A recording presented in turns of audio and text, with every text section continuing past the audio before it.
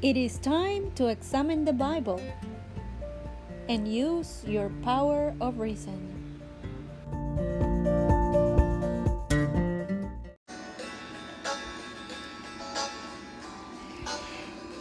Welcome to Examining the Bible.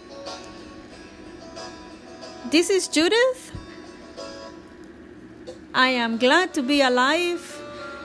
Let's examine the Bible and use your power of reason. Today's topic is, what is speaking in tongues? We find that information in the book of Acts, in the Bible, book of Acts, chapter 2, verses 1 through 12. In there, it described an event that occurred 10 days after Jesus Christ ascended back to heaven. So today's topic is a topic that can be misunderstood if we do not do some searching in the matter. When we turn to the Bible, we'll find that this event only happened once. And it occurred in the time of Jesus Christ. It occurred 10 days after he ascended back to heaven. It let us know that Jesus Christ is in charge as King of matters here on earth and fulfilling prophecy, because this scripture also fulfilled prophecy. In Joel, the book of Joel is mentioned in chapter 2 that this will happen. And also in the book of Matthew and other books in the scriptures or in the Bible are mentioned how Jesus Christ instructed his disciples, his followers, to continue the activity of the preaching and teaching work.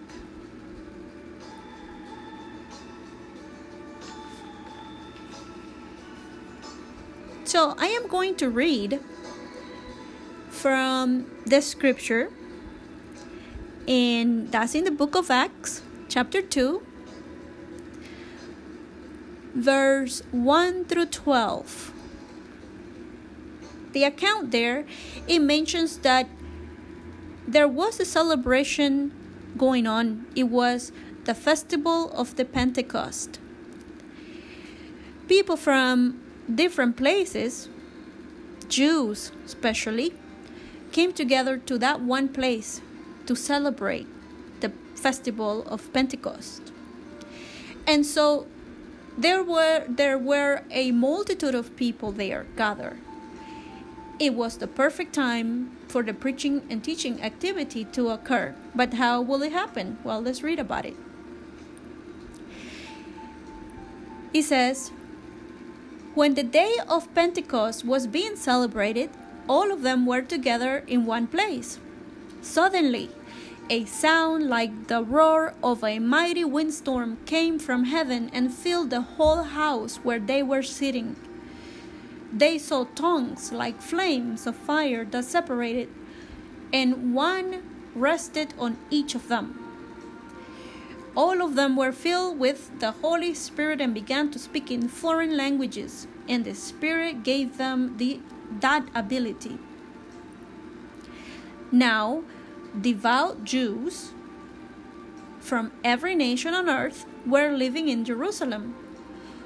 When that sound came, a crowd quickly gathered, startled, because each one heard the disciples speaking in his own language. Stunned and amazed, they asked, all of these people who are speaking are Galileans, aren't they? So how is it that each one of us hears them speaking in his own native language? Parthians, Medes, Elamites, residents of Mesopotamia, Judea, Cappadocia, Pontus, Asia, Phrygia, Pamphylia, Egypt, the district of Libya near Cyrene, Jewish and proselyte visitors from Rome, Cretans and Arabs, listening to them talk in our own languages about the great deeds of God. all of them continued to be stunned and puzzled, and they kept asking one another, "What can this mean?" So, as is mentioned in there, the people gathered there for the Pentecost were amazed, stunned, puzzled, because they were hearing their own language from people who were from one moment to the other were speaking different languages that they could understand. And of course, as it says in there, those who were gathered, those who received the Holy Spirit or God's force, make them to speak in these different languages, foreign languages, so they could spread the good news about God's kingdom. We see that Jesus Christ was in charge from heaven, giving direction to his disciples, his followers, for them to continue to fulfill the activity that he had given them to do as subjects of God's kingdom, because that's what Jesus Christ's followers are. His disciples, his followers, are subjects of God's kingdom. So as subjects of God's kingdom, they had to continue the preaching and teaching activity as he had commanded them to do, as it is written in Matthew chapter 28, verses 18 through 20. Now, this is the only occasion, as I mentioned, that this account mentions in regards to people speaking in different languages. And we see that they were speaking in languages that they could understand, others could understand, foreign languages. So how it compares to today? We know that today there are some who claim to speak in tongues. But what are these tongues? Is it different languages that they speak? Have you ever visited a church that claimed to be speaking in different tongues as it is mentioned in the Bible? I have visited different churches in the past. I am one of Jehovah's Witnesses now, but I wasn't one of Jehovah's Witnesses all my life. Before becoming one of Jehovah's Witnesses, I visited different churches. And one of the churches I visited claimed to speak in different tongues. And what happened there was that the person claiming to be overtaken by the Holy Spirit will abruptly fall onto the floor, look like convulsions were going on, and they were mumbling something, but they couldn't understand it. I couldn't understand it. And my concern was, I saw a woman fell, and she just fell on the floor, and my concern was, is she hurt? Because she was standing up and she fell backwards. And then she started to shiver and move and saying some things, but she was just moving her mouth, making noise, but nobody could understand what she was saying. They were calling this speaking in tongues, and that she was overtaken by the Holy Spirit, and everybody gathered around her, but nobody could touch her. And so I wanted something like that to happen to me, because obviously if it's the Holy Spirit, you want something like that to happen to you. But obviously that wasn't God's Holy Spirit, because when I learned what the Bible says in regards to speaking in tongues, it describes the event as being an event that happened to fulfill prophecy. It happened that one time, and once that prophecy was fulfilled, there was no other need for it to be happening continuously after that. Just as it happened with other prophecies. In regards to speaking in tongues, others have asked. For example, we have this woman who said, each week at my church, many seem to get the Holy Spirit and miraculously speak in different languages. Some of them lead immoral lives. Meanwhile, I try to live in a morally upright way, yet, as much as I pray for it, I never receive this gift of the Spirit. How can that be? So that is something else to think about when it comes to God's Holy Spirit. The Bible says that the Holy Spirit is holy, first of all. So it works, or it becomes active in holiness, or when one strives to become holy or pure. So if someone is living an immoral life, will the Holy Spirit be active upon that person? No. It's contradictory to what the Bible says. So whatever force that is acting upon that person is not the Holy Spirit. It's not from God. We know that Satan transforms himself into an angel of light.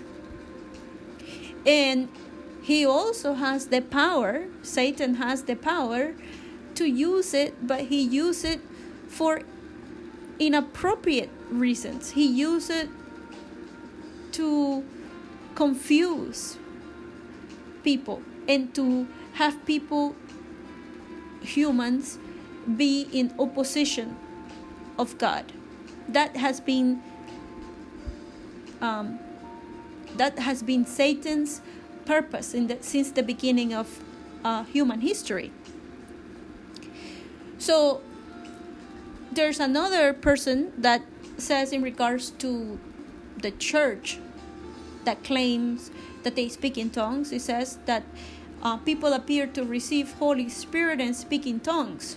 But what bothers me is that during my prayers, others interrupt me with loud speech that neither I nor they understand. No one really benefits from this speech. Should not a gift of God's Spirit have some useful purpose? And it is true, at the time of the Pentecost, which was directed by Jesus Christ himself, it was fulfilled in prophecy. They received the Holy Spirit that they could visualize like flames, like tongues of flames. And this is something similar to what happened when Jesus Christ was being baptized. They could visualize God's Holy Spirit coming upon Jesus Christ in the form of a dove. So God's Spirit have useful purposes. It is not in the way that people describe it today, which it is true. There are some who gather in the church and they all are praying or saying things, and as this person describes, he says, what bothers me is that during my prayers, others interrupt me with loud speech that neither I nor they understand. And they call that being overtaken by the Holy Spirit or being possessed by the Holy Spirit. But if you read the scriptures, if you read the Bible, if you read this account again in your Bible, in whatever reference of the Bible that you read it, you will read the same account. And if you read the entire Bible, you will not find any other account happening in regards to speaking in tongues or speaking in foreign languages. And the only reason why this was done, it was to spread the good news of God's kingdom, and it was in obedience to the command that Jesus Christ has given those who follow him, his followers. We see also that the incident happened when Jesus Christ was established already in heaven, and from heaven he was directing people as he is doing it now. The way that people are learning now from God's kingdom is through the message that humans spread from one human to another human.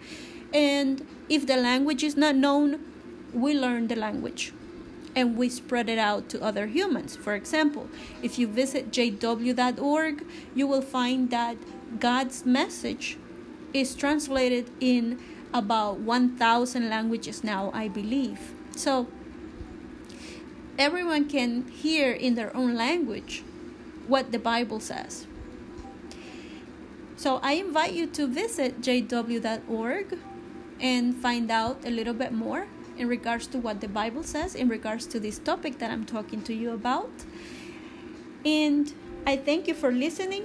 This has been the end of today's topic, and I hope you have a little bit more understanding in regards to what speaking in tongues is and what is not. Next time, I will be speaking on a different subject. Thank you for listening.